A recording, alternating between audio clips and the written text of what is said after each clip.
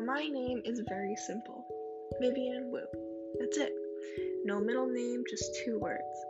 When I asked my parents why I was named Vivian, my mom told me it was a combination of liking the ideas of vivid and victory as well as having the name sound good with my last name.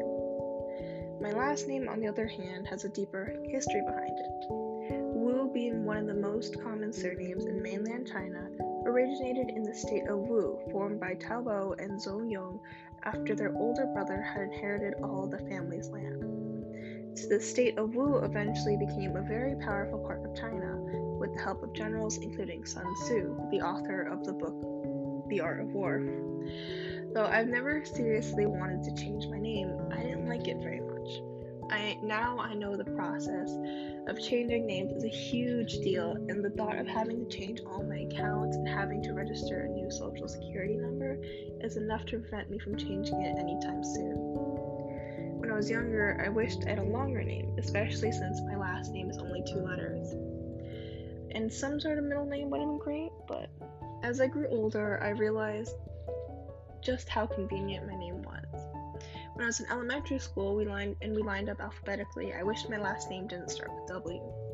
I hated always being called last for attendance. I hated being at the end of the line every day to go to recess.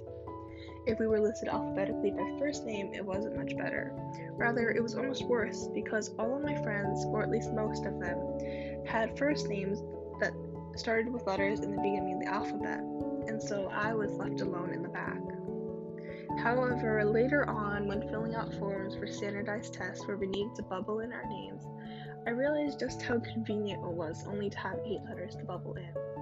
While I watched my classmates around me still spelling out their 20-letter last names, I was done. My hand wasn't cramped. While everyone knows me as Vivian, whenever I visit my relatives in China, they don't know that name. Instead, they call me by my Chinese name, Wu Yue Yue, which means happy in Chinese. My grandma named me. So for the first few years of my life, since I grew up in China with my grandma, I only knew the name Yue Yue and not Vivian. When I came back to America, my parents continued and still continue to call me by my Chinese name. My brothers, too, would call me by my Chinese name, but instead of pronouncing it correctly like everyone else did, they would pronounce it Ye Ye, which means grandpa in Chinese. It would irritate me a lot, if I'm being honest, but I realize now that was partially because they had forgotten most of the Chinese they had learned when they were younger and just weren't able to pronounce it correctly. However, a bit of me still believes that they did it to irritate me, because what else are brothers for?